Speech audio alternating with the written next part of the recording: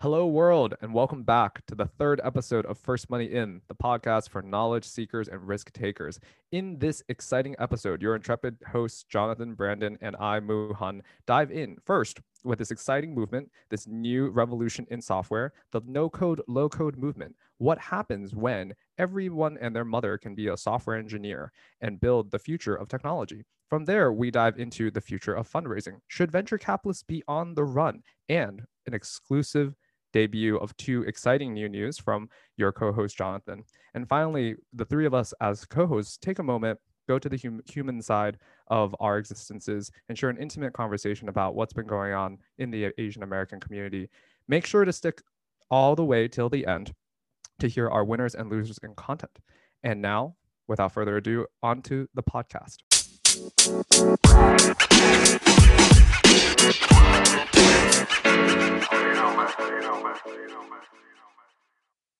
All right. Welcome back to the First Money In podcast, the podcast for knowledge seekers and risk takers. Every other week, we come together to explore recent events in the world of startups, finance, politics, and the business world around us. I'm your host, Jonathan Lacoste, aka the Spaceman, and as always, I'm joined by my two illustrious co-hosts, Muhan Jung, aka the Operative, Mr. COO himself, and Brandon Smooth Jazz Bryant. Always cool, calm, and collected. How we doing, gentlemen? I think those nicknames are starting to stick. It's pretty impressive. Let's go. Yeah, jeez. Definitely good, man. I appreciate that. Gentlemen. Well, it is certainly a exciting time. First day of spring. Spring is upon us here as we transition into Daylight a new season. savings. It's always nice. Daylight savings time behind us. So, as always, we're excited for the podcast today. We've got an incredibly exciting episode ahead. But before we jump in, just want to remind everyone, thank you so much again for the continued feedback. This is the third episode of our inaugural season of the First Money In podcast. If you want to follow along and you're not already, please go to firstmoneyin.co.co or search for First Money In podcast on the Substack. Subscribe to us on those platforms and give us a follow on Spotify. You'll be the first to know when a new pod drops and in the future when we have surprised guest appearances. So with that, let's jump into today's pod. And Muhan, I'm going to pass it over to you for our first exciting topic. Gentlemen, it's been such an exciting week, and I'm so excited to kick us off. So Zapier, the low-code automation integration platform, has acquired no-code educational platform MakerPad for an undisclosed amount of money, but we can probably estimate a few $1 million. So that just happened in the last week. And before we go into it, I want to give a little bit of a setup for our listeners and set the stage for us to discuss, because no-code, low-code is a very impassioned, very somewhat subversive movement going on in software. So I want to give you guys a little bit of a setup before we go into it. So building software without code has been the fantasy and the dream of nerds for decades. But personally, in my life, I think also for us here on the pod in our age group, to me, Squarespace really was the modern start of this wave of the no-code, low-code movement. So I don't know if you guys remember, but in the early 2010s, wake of financial crisis, suddenly Squarespace is on every podcast with their advertisements. And eventually it kind of crystallizes into this build it beautiful brand. So the reason why Squarespace was a big deal was because they were really trying to disrupt WordPress. WordPress powers 40% of the internet. And what Squarespace had really done was train the market to ask for more, specifically with a beautiful native, what you see is what you get, oftentimes called WYSIWYG website designer. So you can even see the impacts of that kind of elevating of the market, because now WordPress, I think, released Gutenberg a few years ago. Wix is building out Velo. MailChimp, kind of the 500-pound gorilla, has always had their really friendly drag and drop interface. So that's what you're seeing going on just the website side, right? A website is a fairly low stakes business asset, so to speak. So at the same time Squarespace and WordPress were going out, you actually had these even more ambitious entrepreneurs who wanted to do what Squarespace was doing for websites for really serious enterprise applications. So you had Zapier, Bubble, Airtable, Notion, all being started around the same time. So respectively, that's 2011, 2012, 2012, and 2013. And so today, roughly a decade later, right, it's 2021, we are starting to see that these super ambitious entrepreneurs at the time were totally right. So now you're seeing digital native millennials entering the workforce, Luddites starting to retire, and just workers in aggregate becoming much more comfortable adopting these very sophisticated but point and click coding technologies. So where that leads us today is Zapier, this company has only raised $1.3 million, is valued at $5 billion. That's an insane amount of money to have, like with very, very low outside equity injection. Notion's at 2 billion, Airtable's at 5.7 billion. And even for me as an independent creator in my business, I constantly heavily leverage Airtable and Zapier. They probably reduce the need for me to have kind of normal and traditional colleagues. So, and I know in the second portion of this, we'll actually dive a little bit more in as well. But in addition to Zapier having raised very little outside money, Bubble was bootstrapped for 7 years before they just raised their $6.25 million round last year. So to say that there's what these platforms themselves demonstrate is that now the democratization of tools to build real applications and real businesses has become financially legitimate, right? And to say that this is actually the beginning, there's probably still many of our listeners who don't know what Airtable is, don't know what Notion is. I have actually never used Notion, though all my friends have talked to me about it.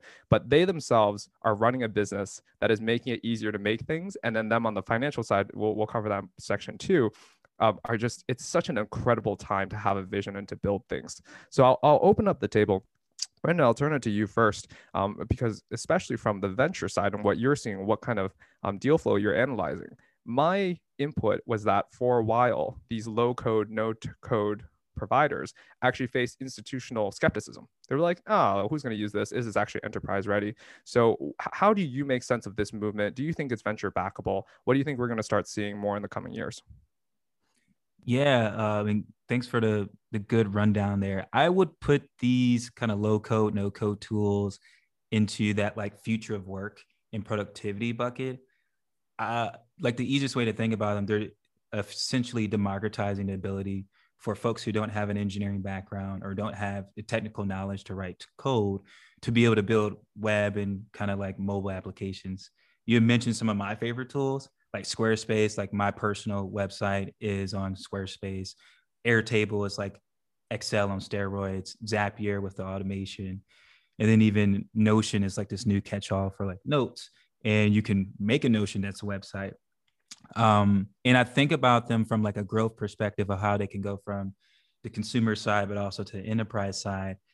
Very different from your typical enterprise software that has a bunch of sales executives are doing commercials, selling stuff on Instagram and Facebook, et cetera. These folks are growing usually through what's called like word of mouth or product-led growth, where the product itself has a use case of shareability. You mentioned how all these companies kind of started in 2013. I have another key example from 2013, which is Calendly. Anyone who knows Calendly, it's the share link to automatically book a meeting on someone's calendar. And previously, it took 5, 6, 7 emails, a lot of back and forth, a lot of just like brain draining. And now with Calendly, you can simply just send a link. Someone can book time on there. And even though that person doesn't have a Calendly, I guess like a Calendly account themselves, they get a chance to experience that value chain, right? Like, wow, I booked a meeting with somebody in one email. How much easier could this be in my life? And so what I would think from like someone who's building in this space, or at least Calendly perspective, there's a percentage of people who convert off of links. So then you can start predicting after like 6 or 12 months of some type of data collection, you can start predicting revenue the right way, right? And it's all about links shared. So you need to make sure that it's easy as possible to have links shared, and you can spend all your marketing dollars and time there instead of actually spending them on storytelling for Super Bowl ads or putting a ton of money into sales folks. And as I mentioned, Calendly was started in 2013. They raised $600,000 for that first 7 years, and they just raised $350 million at a $3 billion valuation. Black male founder, not in San Francisco. He is in Atlanta. So I think overall, this movement is, I think it's good for the tech ecosystem, right? Because now you're equipping people who probably were not in that like business or commerce space. Maybe they're a solo entrepreneur or a small business owner, and you're giving them these superpowers so that they don't have to hire these people to get the business off the ground. And with all these new people entering the market, I would assume there's new needs, there's new problems, there's new wants, and smart people are going to start building technology and applications for those new needs and those new wants, that white space, if you will. And that just means that it's going to just push innovation. Like pushing innovation is literally democratizing opportunity for people to participate in the space. Like, right, like technology startups, I would say, is like the next industrial revolution. So these low code and no code tools are giving the opportunity for those folks who aren't typically in Silicon Valley to kind of jump on board. So I do think it is a venture backable space. I think it's just, you need to look at different kind of unit economics, metrics, and usage. So at the earliest stages, it's going to be a team bet and a vision bet. But as you get to that year 4, 5, 6, 7, there'll be a lot more kind of numbers and revenue that you can kind of dig in on. So for us from Harlem Capital, we're definitely taking a look at the space, but we're more focused on the vision and also the founding team.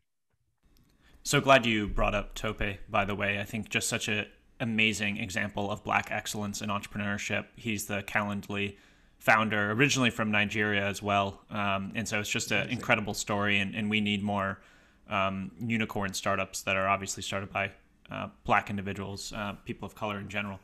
I think one clarifying point I want to make on no code, low code, and then I am super excited about this topic, and I want to approach it from the operator standpoint. So how does a startup think about scaling a low code, no code company, and what are the implications of that? So one clarifying point is that low code and no code are actually two very similar but separate groups of technologies that have slowly begun to merge. So it's kind of one big bucket, but they had two different origins. So low-code solutions are for development teams, software engineer teams that allow them to click and drag and build software applications more quickly without having to write hundreds of lines of code repetitively. You know, simple instructions or steps that they would normally be writing as part of a script for every single release that they were doing. So low-code solutions allow them to be way more efficient. And in particular, one of the best examples is Snapchat and Pokemon Go when they launched. Normally, engineering teams have massive, what's called DevOps teams. But both of those companies, Pokemon Go and Snapchat, actually automated all of their DevOps through low-code solutions that Google provides as part of their Google Cloud business. So that's an example for how an engineering team can become much more efficient. On the no-code side of things, that is typically aimed at your non-technical business user, especially in sales and especially in marketing, product marketing, web design. No-code solutions, many of the ones that you both mentioned, are perfect for building websites really simply, building landing pages and surveys, building mobile apps without having to code an entire custom backend. Those are the types of solutions that allow someone to get up and running very quickly. So, what's the implication of this? Well, as you've seen over the last decade, those solutions have grown very quickly, but very organically. And I want to go back to something you said, Brandon, because I think it's really important. Early on, part of the reason that you on the venture side are probably making a bet on the founder and the team and the vision is because I find that for no-code, low-code solutions, the founder has to have an incredibly detailed and nuanced understanding of the pain that the customer feels that they're solving for. The elegance in no-code solutions a lot of the time is in how simply someone can use the solution from a product standpoint. It's not necessarily the audacity of the vision or how big or bold it can be. It's quite simply taking manual steps as part of a old school legacy enterprise solution, or tying 4 or 5 things together that used to be cumbersome as part of an enterprise IT process. And how do you simplify it either for that small business owner, entrepreneur that's trying to get up and running as quickly as possible, or for that enterprise that wants to take that 6-month roadmap and squeeze it into 6 days? So this no-code, low-code movement starts with just having an exceptional understanding of your customer. Now, how do you scale that? One of the things you mentioned, Brandon, that I think is really fascinating is the PLG movement, product-led growth. And so enterprise software companies in general, historically, have grown from executives and sales reps selling to executives at other companies and going top down. So you would sell to a CMO or a VP of IT or a director. What the low-code, no-code movement did, though, was that because the end users were also the ones that could get up and running so quickly, it enabled them to start trying the products and solutions as part of this demand gen model where you try it as part of a freemium trial, or you allow someone to just get started, very similar to Slack. And then suddenly hundreds of individuals at your company are using these solutions, and then you can go bottoms up as part of a sales process. So that has had really big implications, both in terms of how startups go to market. Do we create easy to use no-code solutions that allow for users at the bottom of an organization to test it and then scale up? Do we offer a freemium solution?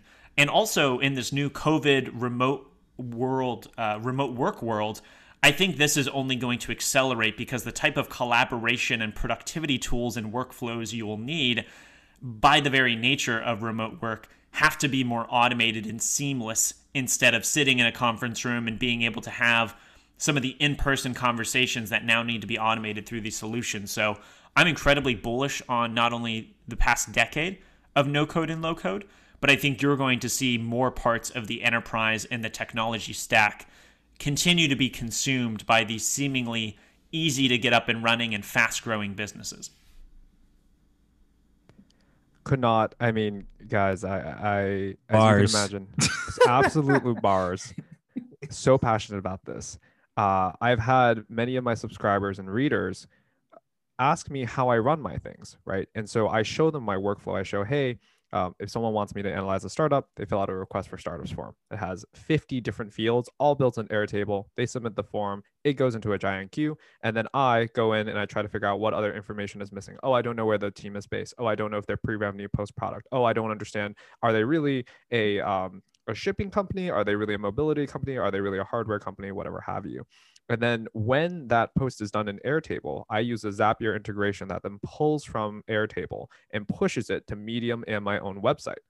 And it automatically formats it into a like a pre-formatted, beautiful, very simple template. Now, obviously, most of my writing can't always be in that format, but for the idea that my business solves rich people problems, my customers want me. No, it totally is. Right? You got to own it.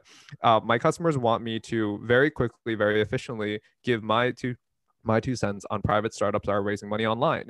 And so for that ability, for me as one individual person, I actually even mooch off my readers even more because I ask them to fill out the form that I would also be filling out, right? This workflow of a decentralized organization across time zones. I have customers in 7 different time zones. I'm just a dude in an apartment, right? Like taking payments across different continents. I'm so excited for this.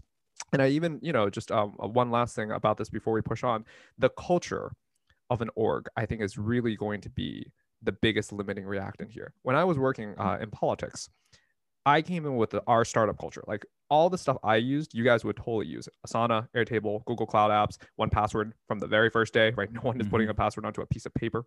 But really, the politicos who joined the campaign, either one, they were like, this is the future. I'm going to get in line and learn how to use Zapier like Muhan is, beep, boop, or this is what you had much more often. Oh, we don't use that. Oh, let me give you a phone call. Oh, no, let's like have endless, useless meetings that have zero agendas or outcomes, just so much mediocrity.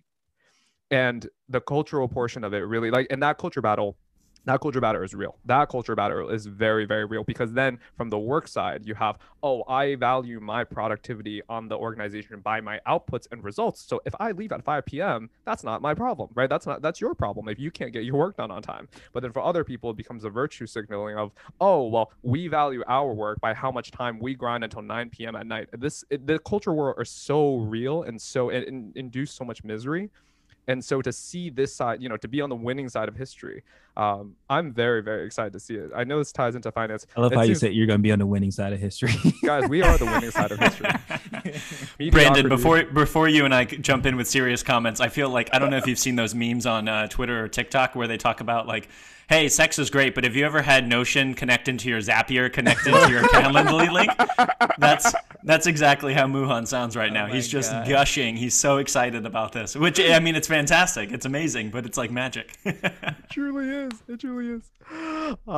Gentlemen, did you want to have any input before we go to the next topic?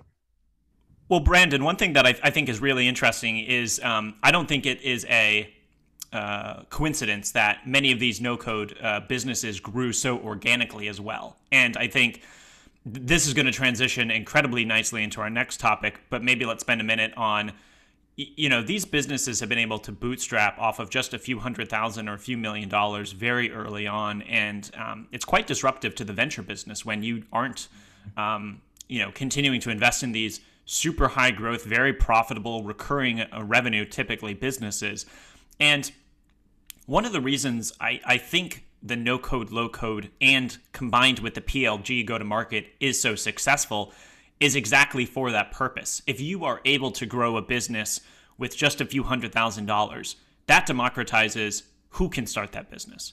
It also democratizes where they can start the business, and it can democratize who they start the business for, like what customer subsets. If you're not building just for the Fortune 500s or just for the typical mom and pop shop, but if you're building a business for a really niche audience, or one that typically hasn't been venture investable, you would have had a harder time to start these businesses. But I think there's such a key connection between understanding your customer so insanely well, building a seamless, generally low-cost solution too that allows users to just try before they buy, that translating to extremely efficient and profitable growth, where you as a company, whether you're Bubble or Notion, don't have to have 50 people on day one. You can be super efficient. Gumroad, we'll talk about in a second, it's one employee still. He's doing 10 million in revenue, and Sahil is the only employee. So I'm just excited by what this translates for you, Brandon, on the venture side in terms of finding these teams early on, but also for the equity and democratization of startups and who can start these companies. Yeah, I mean, I think, and I won't, because I know we're about to jump right into the future of funding in general. I mean, this is just from a person who's focused on people of color and women and just democratizing opportunity.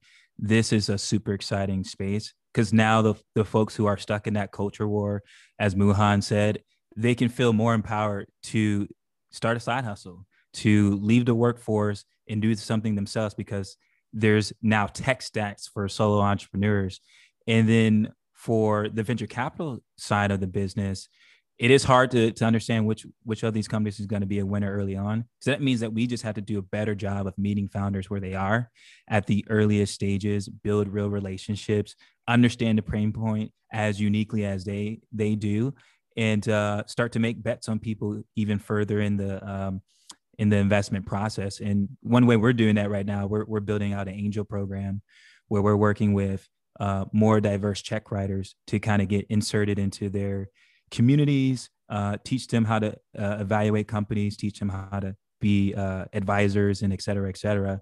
But I think the whole process now is just creating, like I said, that white space, and you have smart people who are going to attack and create innovation and solve these tough problems. And hopefully this time it'll be a lot more democratized for folks of color and women, and also folks who aren't on the coast. With that, JL, I know you're really excited about the future of fundraising for tech startups. So on my side, I think this touches small business quite a bit, but we'll let you take it away with the new SEC regulation. Yeah, I think one of the things that the three of us are all really passionate about is either starting companies and projects and side hustles and scaling that, or either supporting entrepreneurs through some type of investment vehicle. And what is really clear right now is, probably more so than the past 50 years, the fundraising and investment element of starting and growing a business is being disrupted and is evolving more at one time than ever before. So I want to very briefly walk through what this means. So typically when you start a tech startup, the traditional way to do it was there were a handful of folks in Silicon Valley, specifically on Sand Hill Road, called venture capitalists. They had raised hundreds of millions of dollars from wealthy LPs, limited partners. Those LPs were typically institutions, endowments, family offices, or very wealthy individuals. And those venture capitalists represented those LPs and were able to hand select the best in breed tech startups and invest in them. But they were also the gatekeepers. They were the gatekeepers for which startups were able to be started and which startups never got funding and failed before they could really take off. They were the gatekeepers for kind of the future of technology. They were able to put the monetary weight behind what the future represented. If you had an amazing idea in the 1980s, insanely difficult to get started and scale that business without the approval of venture capitalists. So how does this relate to today? Well, now if you are starting a business, there are more ways than ever to get funding for that business, and a lot of that has been accelerated recently by innovation in the space, but also by changes to regulatory requirements. And there are two that I want to really throw out and talk about. The first is the accreditation laws. So to be an investor in the United States, you have to be what's called an accredited investor. And in order to qualify for this, you have to have at least $200,000 in annual income for 2 years in a row, or if you're married, $300,000, or have a net worth of $1 million plus, excluding your primary residence of real estate. So those are pretty high bars for someone to be able to qualify as an angel investor or as an accredited investor. And there are plenty of individuals that are savvy that I know are in their 20s or 30s or later that don't reach either of those milestones. And the reason it was set up this way was initially to protect the investor, because it was viewed that if you weren't at those thresholds of income or net worth, you may not be savvy enough to understand the risks associated with investing in these types of businesses. But clearly that is not true anymore, and that's an outdated system. So it comes the big news. Last year, at the end of the year, the limit was for what you could raise as part of a crowdfunding platform, as part of a crowdfunding campaign, was increased from $1 million to $5 million. And that has big implications for companies that want to raise from just the crowd, right? Non-accredited investors and accredited investors. The laws around accredited investors still haven't changed. We need to update those, but at least the amount has increased from 1 to 5 million that you can raise as part of a crowdfunding platform. The secondary evolution we've seen is the rise of what's called solo GPs. So typically, Brandon, you know this best, in your world, when you start a venture capital firm, you go on the road and you raise money for 6, 12, or 18 months. And early on, it's just a few $1,000,000 and it grows to tens of millions and hundreds of millions of dollars. And you close that money, you close the fund, and then you can start investing from it. There is a rise, though, of the prominence of individual VCs being their own fund operators. It's called a solo GP, general partner. And so one-person individuals are starting rolling funds, which is a new invention a few years ago from AngelList, which allows LPs to invest in venture capital firms on day one for a solo GP to accept checks and write checks at the same time. And it sounds nuanced, but it is disrupting venture capital where you have these high-profile entrepreneurs and investors now kind of becoming a one-shop venture capital firm, and it's disrupting some of the venture capital firms that maybe haven't been as valuable to startups over the years. So, Brandon, I'll pass it over to you because this is obviously the world that you live and operate in, but really exciting time for entrepreneurs that are starting businesses in how they can raise capital, but also for folks that want to jump into the check writing game too. Yeah, this is a pretty big opportunity for a lot of folks. I'll start with the new SEC regulation that lets you raise $5 million per year from crowdfunding platforms, which is up from 1 million.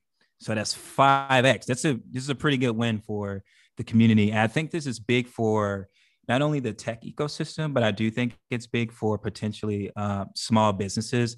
The one caveat that I have to mention here is that I think this is for folks who have built-in communities, right? Folks who have strong press, folks who have brand loyalty, folks who have this community of folks around them that you would call like stakeholders, like people who kind of live and die by these brands or communities or are mission aligned. And I would say, last point about those stakeholders, if they to make them want to invest, they have to think that there's good upside in the opportunity, right? So I would think about it on 3 levels. It could be big tech, early stage startups, and then your small businesses. From a big tech side, I think now you have the ability of like an Airbnb or DoorDash potentially kind of raise capital from their stakeholders. So now in the future, a similar company to Airbnb could let their host or the people who stay at Airbnb 10, 15 times a year, they can put $1,000 into it. And imagine if someone put $1,000 into Airbnb at a $10 billion valuation pre-IPO, right? Because now you're giving an opportunity for retail investors to invest in the private markets. And now Airbnb, I look today, is worth $123 billion. So now you take stakeholders, turn them into shareholders, and then you turn them into like evangelists. And Airbnb raising $5 million from whatever, few 100,000 people, water off their back, means nothing to them because they probably raised hundreds of millions. So I think that is really good. Early stage startups like Gumroad, as you mentioned, this is really cool because they have built-in communities. Could be considered like a Fiverr or Udemy or all these kind of like platforms where it's a marketplace where there's people who come to buy and sell and exchange like-minded ideas. Would also love to kind of buy into the upside of the business. So I'm really excited about those. And then the last part that I think that people may be missing, and I've seen this on Republic, like you can have local coffee shops or restaurants or other businesses that have maybe 10 or 15 locations in a city, have a lot of brand equity, a lot of community members who want to buy into the future of that business. So maybe there's a 10 location restaurant in Cleveland that wants to expand to across the Midwest. And now you can be a shareholder, you can get free gear, maybe you can get discounts for 1 year, maybe you can get discounts for the rest of your life. So I think this is a great flywheel to kind of take folks from being passive to being really involved in the business. And I think you see this in your Teslas, your Wall Street bets, human psychology of folks feeling like they have ownership in something. It just takes them to that super fan mode. So I think this is super positive for us.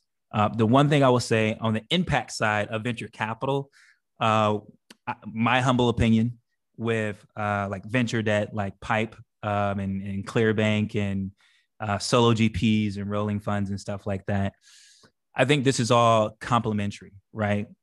Airbnb still wants to raise from Sequoia.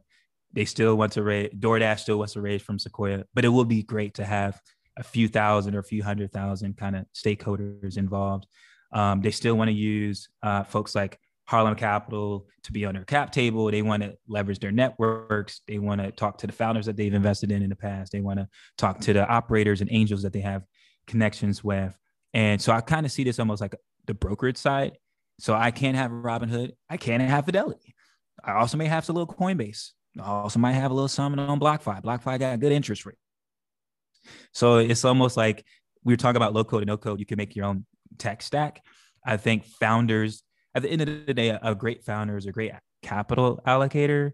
So that founder is going to want to find different ways to leverage different communities and different pieces of their stakeholders to really scale the business to the next level. And giving those stakeholders the opportunity to participate in the upside, I think, is the biggest thing to see here. And just like we talked about low code, no code, democratizing opportunity, now you have a bunch of people of color and women and people outside of Silicon Valley who can write $100 check at the minimum, but maybe maximum $5,000 into these businesses that are private and really have upside when they sell from like an acquisition or when they IPO. And that's just something that we haven't seen before. So super excited about that. By the way, Brandon, if you're going to give a shout out to the founders of BlockFi, you got to say friends of the pod, man. I mean, if you're going to name drop famous, successful entrepreneurs, you've got to build that credibility. Friends of Brandon Bryant, aka the pod. Friends of the pod, BlockFi. Shout out to the team. You guys are doing great things. I think even just like a side note, what blockchain and Ethereum is creating, like they're creating the new opportunity for folks to kind of participate in commerce and participate in the ownership economy. And that's where the world is going, ownership and democratizing ownership. And so I think the that cultural roar that Muhan was talking about. Like folks need to just jump on the bandwagon because that's kind of where it's moving. There's so much, Brandon, that you said there that I just could not thumbs up enough. And so I'll actually add and attend some more. So as listeners to the pod, certainly my wonderful intrepid co-hosts know. So my business is actually selling premium subscriptions to equity crowdfunding investors who want to know the perspective of someone who has been on the operator side and is currently at myself an equity crowdfunding investor. And it's really interesting because this space, I'm so excited about it. Like fundamentally what it represents, where it's going to go. I invested in my first equity crowdfunding company in 2017, and that What company platform was it, by the way? it was Seed Invest, really kind of in my opinion, the gold standard at that time. And they got bought by Circle. To say it's so interesting because I started off only in startups, but then kind of crypto eating the world. So is literally happening with Circle eating Seed Invest. But I think Ryan Fate there at the team still has a lot of autonomy, is doing good work. So I invested in Seed Invest because I knew the company, Whereby Us. And so Whereby Us is a media company that had a local newsletter, and I did not know how to look at a P&L statement. I had no idea what I was doing. The only thing that motivated me was I knew the company. I literally had friends who worked at the company. Every single millennial in Miami that I knew and socialized with was following Whereby Us. So when I left Miami to come up to New York to work for Yang, that having that ownership and being able to support with my dollars and have a portion of the business was really meaningful to me.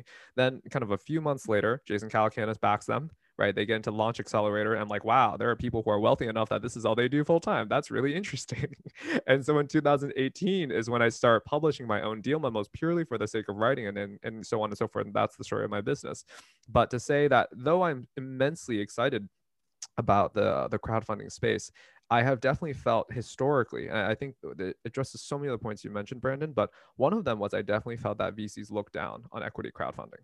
And so, as you can imagine, with me and my readers, we're a little bit combative about it. It's like, really, I'm not sure what gives you some kind of a Midas touch. Excuse me, people who backed Juicero. Excuse me, people who backed Quibi, right? Like, interesting. Elizabeth Holmes, Theranos. Right? Like, ooh, like, excuse me. And absolutely. And so I'm not, again, like I also read that, so my job requires me to regularly assess deal flow from these equity crowdfunding platforms. And then I publish them, and then my readers pay me to know kind of what my final personal decision was to invest in. That's how this flywheel works. But so I regularly have the incentive and the obligation to read the comments of equity crowdfunding companies. And Gumroad and Backstage Capital have really just like blended these two worlds together in a way that is hysterical and amazing to watch. It is just truly like, institutional proper button up to wild, wild, wild west meeting for the first time. And so much as I am a player in this space, and I'm a very small player, but I am a player in this space. I will also be the first to acknowledge that there's a lot of chaos that is going to happen in equity crowdfunding. I think that's one of the things you kind of hinted at, and I'll be the first to come out and say it, right? There are so many companies raising on equity crowdfunding platforms that are not venture backable. They should not be raising venture capital. That's totally cool. We have no meaningful way to educate people like, hey, you should be taking venture debt. You're not venture, you will never grow to that scale. You should get like some form of like, equity, high interest rate note for whatever it is that you're doing. Oh, you're actually a software company. Oh, wait, 1 second. You're 20 million pre-revenue, pre-product. I don't think you should get any type of fund. Like those very nuanced. Oh, and then your commercial real estate. I actually asked the founder of Republic this question because in 2018, Seed Invest came out with a report. I really like put a gauntlet into the cement, into the sidewalk, I suppose. Sorry. Very, very what I'm looking at right now. And so Seed Invest came out and said, hey, our median IRR is 18%. The median IRR of venture capital funds is 11%. No, very few VC funds. Brandon, I know you have a professional obligation, so you can't say it, but I hope that you're smirking / sound checking the facts I'm giving.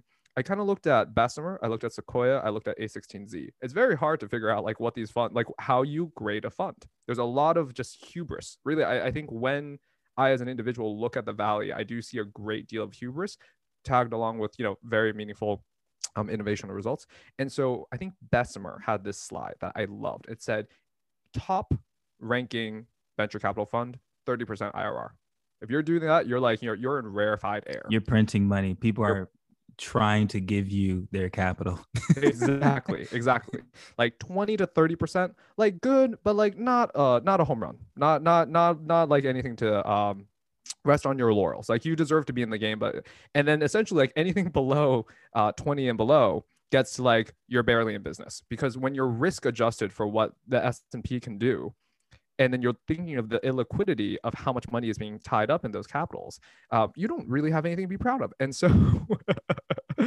so like these types of nuanced discussions, I remember asking the founder of Republic, like, hey, would you publish the IRR of different investors in different spaces? Because I feel like this transparency about what success objectively means would be a huge service to, and also legitimize this like taboo area of like, oh, we back early problem solvers. And then, all my founder friends are like, I don't even know what that sentence means anymore.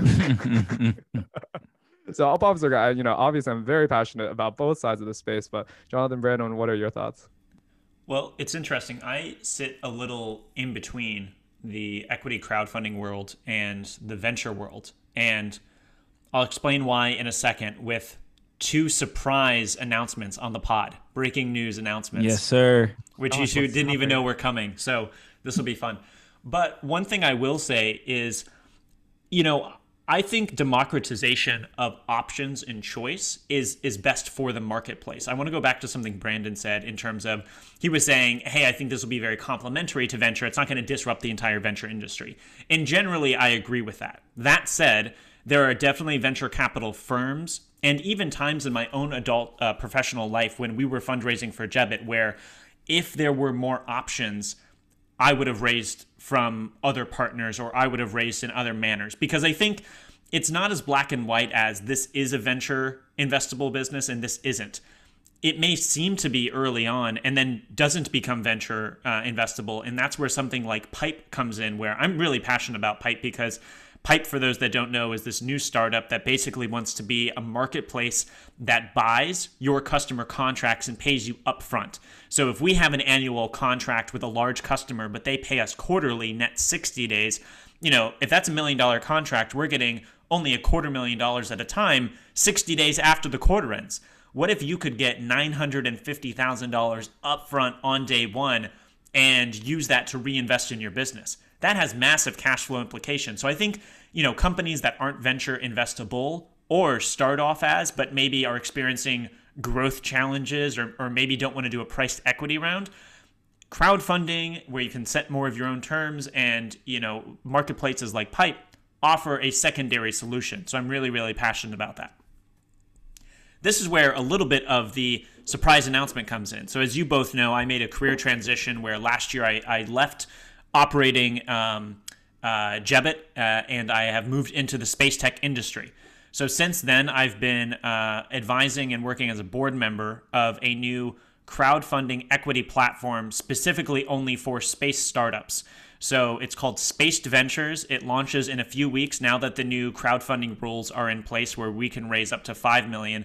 And it is the world's largest space-only crowdfunding marketplace. So the goal is, if you're a space tech company, you're early on, and you need to raise a few $1 million, because a lot of the times those companies are very capital intensive. You can't get very far on just $1 million in space. You've got to raise $4 or $5 million. So anyways, that's dropping in just a few weeks, and it's been a really exciting project to be a part of. That's called Spaced Ventures. And then the secondary announcement, which is even more new, is I have joined the dark side. I have joined Brandon Bryant's side of the table. I am a solo GP, and I'm launching Space.vc, which is a rolling fund for space tech companies. So your boy has joined the dark side. Let's go. Oh my gosh. Dope. Congratulations. Yes. Congrats on both of those. I'm really pumped about that. First of all, for the crowdfunding platform, will it be pretty similar to a Seed Vest or Seed Invest, or what was the other one we were just talking about? Republic. Or any other? Yeah, Republic. Is it going to be more Kickstarter friendly, or is it going to be kind of differently unique for the space folks? I'm curious of how you're thinking about that. It'll be unique in the sense of there's a lot of what I would say targeting in terms of who we're trying to attract. We're not necessarily trying to go mass market yet in terms of who we raise funds from, because I think space tech, you need to have a really clear understanding of what the technology application is. Space is very, very risky early on. So we want to stay focused in terms of who invests on the platform. It's also a soft launch, so there's only 4 startups that are going to be live on day one. It'll be, we took 100 some applications, and instead of allowing all 100 to list, we went through a panel of NASA folks and we narrowed it down to 4. So it's highly vetted. It's going to be pretty targeted early on, just a couple $1 million to your point, Brandon. But I think the goal and opportunity is certainly to scale it into the future where people could list on themselves without, a bunch of compliance or us vetting it. And certainly they could just have $5 million every year that they're fundraising now that is allowed from a regulatory standpoint. And point number 2, will anyone be able to invest in your rolling fund? And is that via AngelList? It is only for accredited investors. This is not a solicitation, but as Brandon as Brandon will remind me, that's only for accredited investors. However, I actually found a different platform.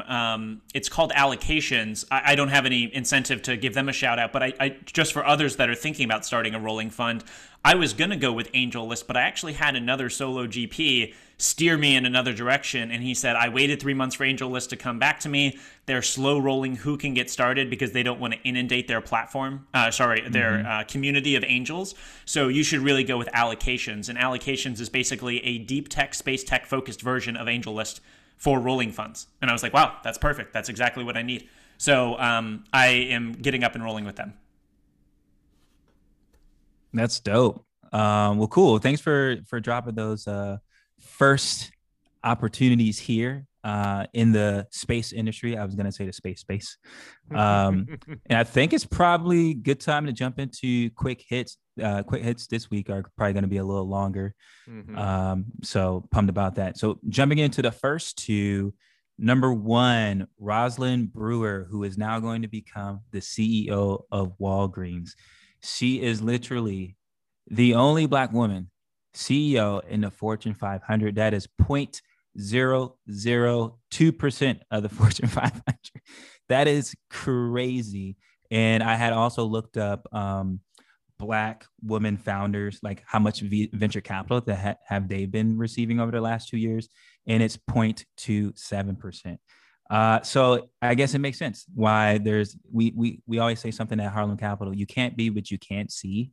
So we hope that folks like Rosalind Brewer, who are becoming CEOs of Fortune 500 companies, will somehow down the line impact the amount of venture capital that goes to Black women CEOs. And there's a total of 4 Black CEOs, period, in the Fortune 500. So we got a lot of work to do. Hopefully some of Harlem Capital's companies will be in the Fortune 500 in the future, and we'll be kind of changing that face of entrepreneurship. But excited for her to be an example of what folks who look like her can be in the future. So her, Whitney from Bumble, a few other folks in the space are really putting on for women right now. Completely agree. And I think one maybe note that's really interesting is I think her impact can be even greater because of the type of company that she is the CEO of. Walgreens is very present, physically present in all sorts of communities across America. They have a massive retail footprint. And so if you want to be the change that you want to see, I think it'll be even more impactful in small local communities where Walgreens can play a big part of that, versus if she was CEO of, no offense, a semiconductor company or something that maybe isn't as physically present in our day-to-day lives. So really excited for her, and well-deserved, and we need more. Couldn't agree anymore. Yeah. I wasn't too familiar with her background, but she's a powerhouse. CEO of Background's crazy. Starbucks, president and CEO of Sam's Club, Walmart. One thing before you go on, Brandon, is just to also give her a shout out. She's a Detroit native, Detroit, Midwest, right? Went to HBCU. She went to Spelman too. So she's really, changing opportunities for folks who kind of come from those Midwest or historically Black college backgrounds. Well, cool. Moving on to the second quick hit. I'm not sure if you guys know who Mr. Beast is, but he is a famous gamer and YouTuber. And this week he just launched a venture capital fund. I think this is pretty huge moment for creators. Muhan, I know this is going to be a big plus for the passion economy that you're working in right now. And with everything going on with NFTs and social money and folks kind of building tools for creators, I think it makes a lot of sense for creators to fund creators. JL was just talking about how a lot of these solo GPs are founders who are founding other founders.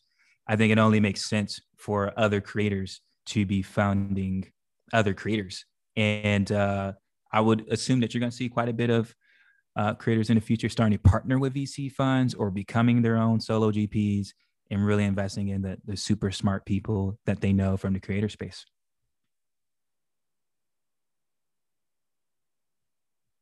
No, I'm looking this up right now. It's so funny. You would think that as someone full-time in this field, I should know more of the players, but I'm also discovering, I mean, the joy of the creator and the passion economy is that the growth of more creators is infinite. There's just always a larger community the more you and it's a deep ton dive of into it. verticals, right? Like obviously Mr. Beast is more YouTube-y, more gamey. Mm-hmm. Obviously there's financial influencers like yourself. There's like fashion. There's just so many different verticals. Like basically the creator space is like just digital online ecosystem. And it's exactly the same as real life. So in real life, you got all these different industries. In the digital space, you have all these different industries as well.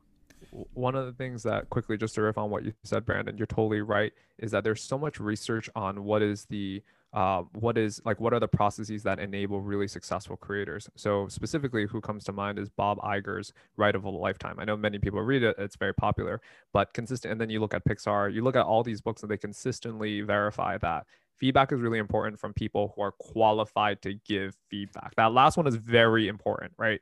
Otherwise, Facts, it's especially mostly in this noise. space. And so the idea that like someone who is actually making their money directly getting money from their audience is probably going to be able to better evaluate the next Notion or the next Airtable or the next, I forget what it is that Legion, one of my favorite kind of VCs who's at Atelier Ventures. I think she backed Spin, but this idea that there's this tool that helps creators collaborate on YouTube together, then allocate like percentage of attribution so that both get paid a percentage of the YouTube Ooh, videos earnings. Right? No, like so you're like, right. That makes sense. sounds like And Splitwise, but for YouTubers. yes, exactly. And it's like I wouldn't have, I don't use YouTube that much. I would not have even thought of that as a space. But if you are daily making YouTube videos and you're collaborating with other YouTube Which is influencers and product-led growth. exactly. And the two of you are trying to, you're getting each other's audiences, but what if you collaborate on like a big thing, right? On not something that you can just benefit from the audience, just a big project, like a 20-minute, 40-minute clip, then you want to be able to split those revenues in a way that's meaningful and also respects like both of your audiences and whatever have you, right? And so that idea is so it like the research backs it and it's very cool to see it, truly to what you said, you can't be what you can't see. Like to see it is a whole nother thing. Jonathan, please. Well, I think just closing thought is a quote that Brandon you used on the last pod for the creator economy and where we're at right now, which is super exciting. Which is, I'm not a businessman, I'm a businessman, and I think these creators have more of an opportunity than ever to become legitimate, sustainable businesses. And as Mr. Beast is proving with his venture capital firm, enable creators to also invest their revenue and income in really profitable ways. Yeah. And the last quick hit, which may not actually be as quick as we think, is we just wanted to kind of talk about what's been going on in the Asian community. I think my heart goes out to that community, especially with the heightened discrimination and hate crimes this year. I was doing some research. They said 3,800 hate crimes against Asians in the last year. And then also the recent news in Atlanta, very similar to how I was feeling this time last year around George Floyd. So I think we just wanted to say we are recognizing what's kind of going on in the space. We want to pay very close attention here. I strongly urge people not only to have conversations with people who look like them, but conversations with folks in the Asian community to really understand what's kind of going on so that we can prevent these incidents in the future. And I was kind of looking at some of the content creators that I follow who are Asian, and they were just talking about supporting some of the small businesses who have also been hit pretty hard from folks thinking that they could get maybe the virus from going to an Asian restaurant, or not wanting to support them because they think that coronavirus is just connected to them being in their neighborhood. There's just so many things on a mental standpoint that are really tough here. And then even just like personally hitting home, my girlfriend is Japanese, and we've been having strong conversations around this. So I think this is just a time to really sit down and have some one-on-one conversations with folks, checking in on folks, supporting these communities, and kind of locking arms and kind of making sure that we're there for folks. But we'll love to hear if anyone else on the pod had thoughts.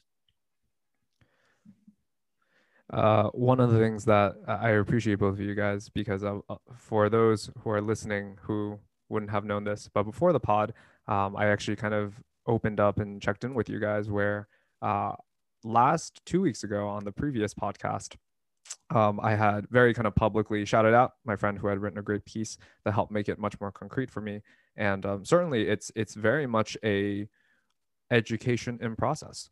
I'll share the story that last summer, I think it was May, when the BLM movement was becoming more active and it was like very top of the nation's topics, that I was simultaneously, I just finished Michelle Obama's Becoming. And I was about to listen to Barack Obama's Dreams from My Father. And I also recently finished All the Things I Never Told You by Celeste Ng. And it was this very surreal moment where I realized just how racial my identity was. Like, why was it that I was reading these books? Oh, because my friends and my family recommended it to me, right? Barack Obama's book was recommended to me by my father. Michelle's book has done amazing, phenomenal, and of course recommended to me by many of my friends. And then Celeste Ng was specifically recommended to me by a Taiwanese American friend who really kind of was encouraging me to read more Asian American literature.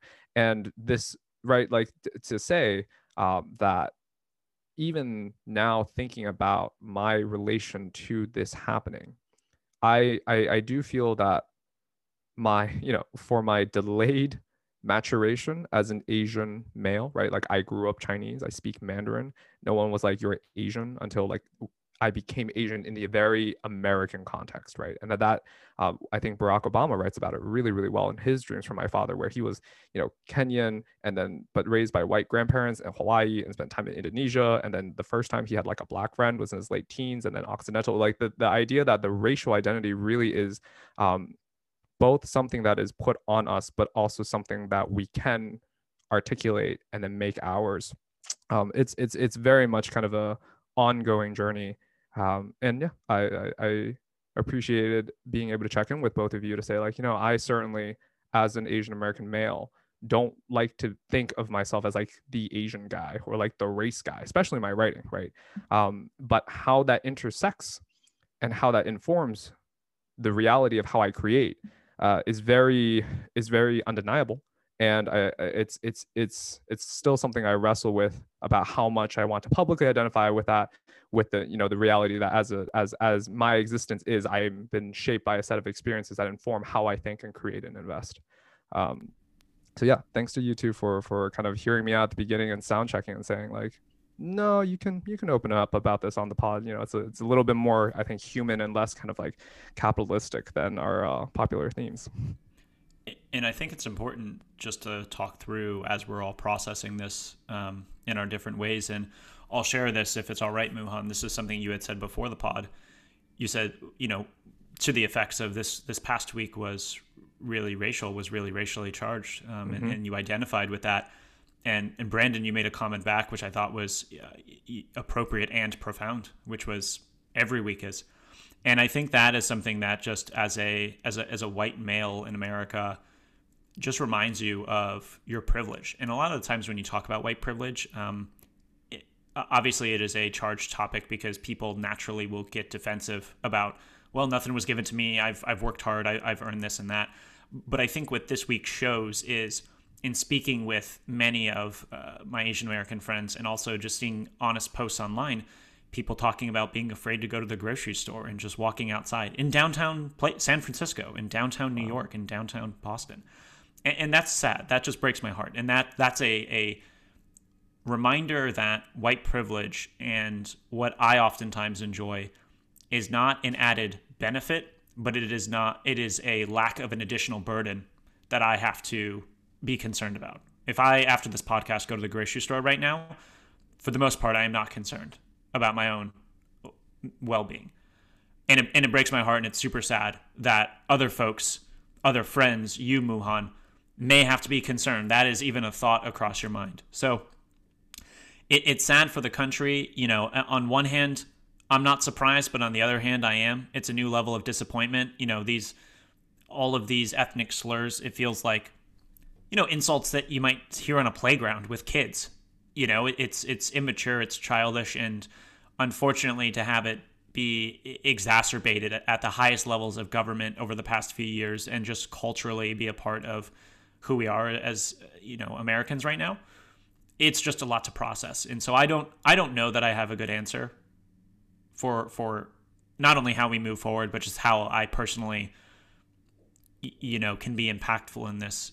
There are the small things, obviously reaching out to those you care about, speaking out when you see something wrong, supporting local Asian businesses and entrepreneurs and folks in your community. But it feels like just such a much more profound and complex issue that, you know, today I just feel sad about it. And I wish everyone well and hope the violence comes to an abrupt ending as soon as possible. Yep, I totally agree. I think we spoke our hearts on that one, so appreciate that from the full team. Moving on to our next segment, our last segment, we'll have some winners, losers, and content. I can go first. I'll just go through all three of mine and then hand it off to the team.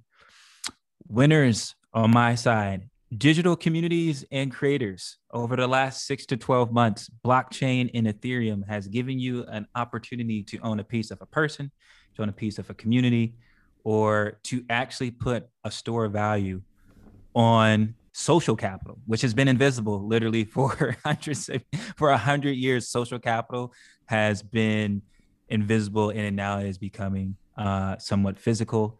And you have folks like Beeple, who had just sold that $60 million digital asset on Christie's. You have Terry Crews, who just did a token, a social token of currency. So I just think that the 2020s will be roaring specifically for creators and digital communities. And then I did have an honorable mention. If you're in crypto and you like Cardano, you had a big week this week because Cardano is now supported and available to trade on Coinbase.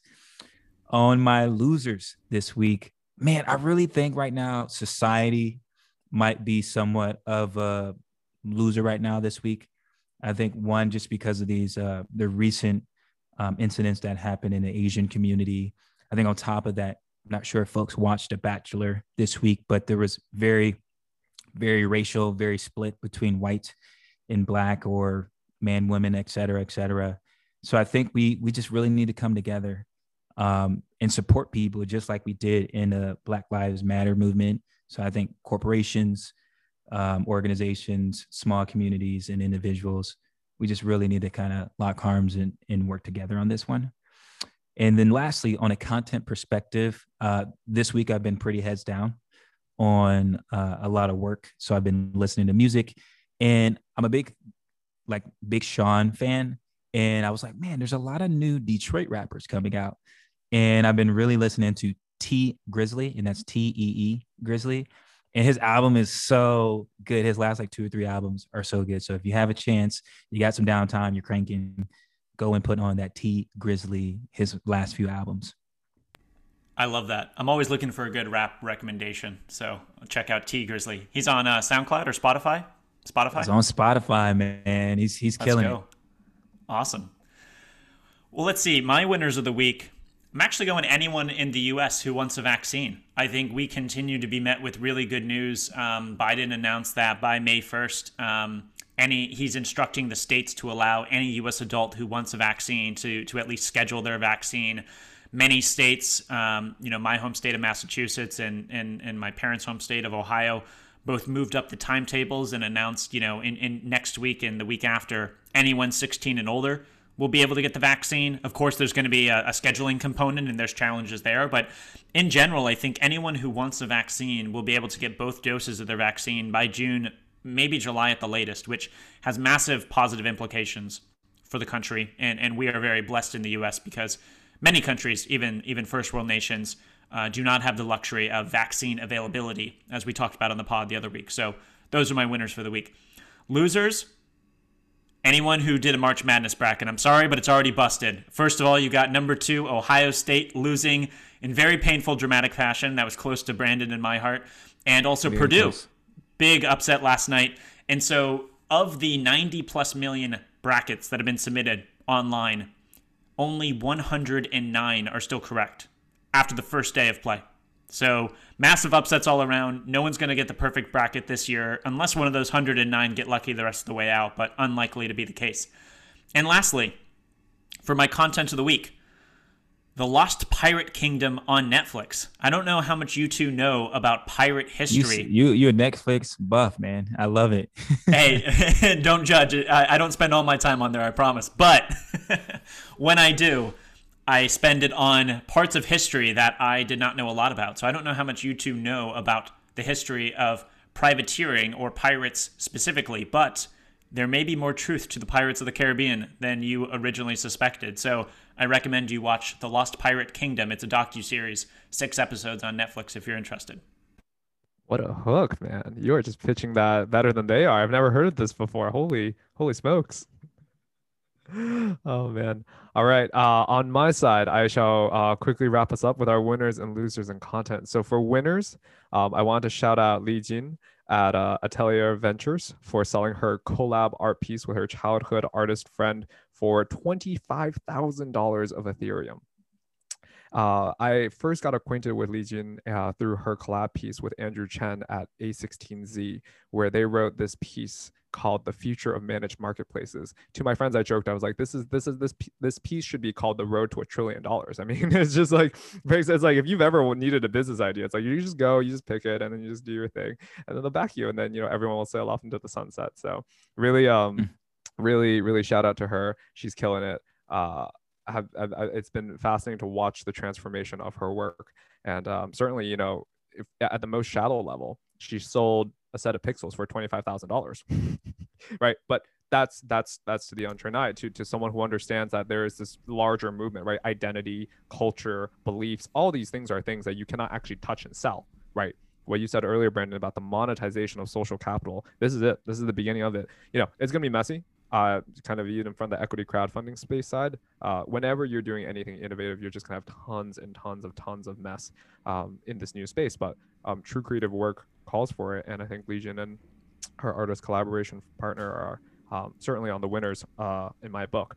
Loser side, really quickly, British royal family. Sorry, dudes. Like, stiff upper lip, does not do anything. Mental healthness is like what it requires. Forgot about that. Right? No, I know. Just so much was going on. Those Oprah memes were so good. They were so good. So good. By the way, did you see the TikTok of someone who took a snippet from a Bruno Mars song back in the day where he says, "I want to be on the cover of Forbes magazine, smiling next to Oprah and the Queen," and people are like, "Oh, that's not going to happen anymore." Oh, that is too savage. No, like 2-1 point. It's funny because I appreciate it. I get it. You're a royal family. It's a monarchy. I'm sorry. Lots of people hate the British for like really good reasons. Like a really brutal legacy of not brutal. I shouldn't say just brutal, but very a long, complicated history of colonialism, and among which like just this culture, Asians from my Chinese culture, and I think oftentimes representative of Asian cultures, we are not the best at talking about mental health. Right? Totally get it. However, to not talk about these incredibly complex things that shape our beliefs, how we act in the world, and how we make decisions is to be on the losing side of history. Let me be very clear here, right? If at this point you're not, and it doesn't have to be public. I understand. I'm roasting the British royal family a little bit because they're such a public thing, and they also get untold amounts of money to be a brand of a family, right? That's essentially what they are. Their family is a lifestyle brand, right?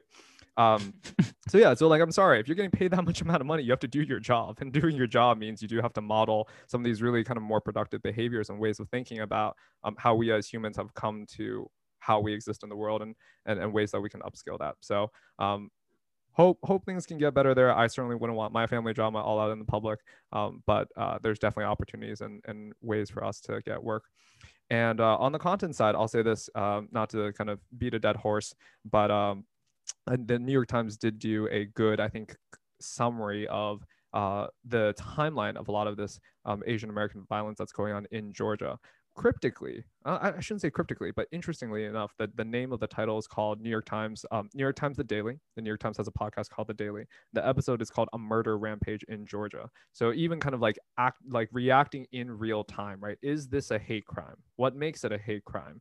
If you target Asian massage parlors, does that de facto make you committing a hate crime, or do you somehow get away with saying that you're a sex addict who wanted to attack the establishment, right? Like that's that so there's very real I think debate that is worth kind of having about all those issues. But even before you can get to that level, when I heard it, I thought that it reflected my experience of kind of first hearing about the news, and then like in my mind kind of clicking to say, wait, okay, this should be something I should take more seriously. And then finally with I think the Atlanta shootings taking place, to say like, oh wow, okay, the nation has now recognized this as something we need to take and talk seriously about. So for anyone who's kind of new to the discussion, just catching up, feeling like you have a lot to catch up on, I thought that episode from the New York Times, The Daily, A Murder Rampage in Georgia, did a really good job. So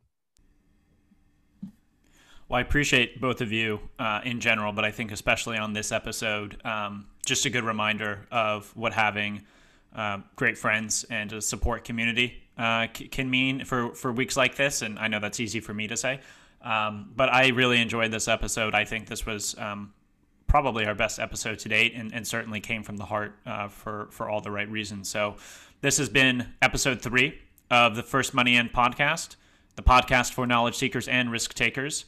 And we will see you next week. Thanks for tuning in.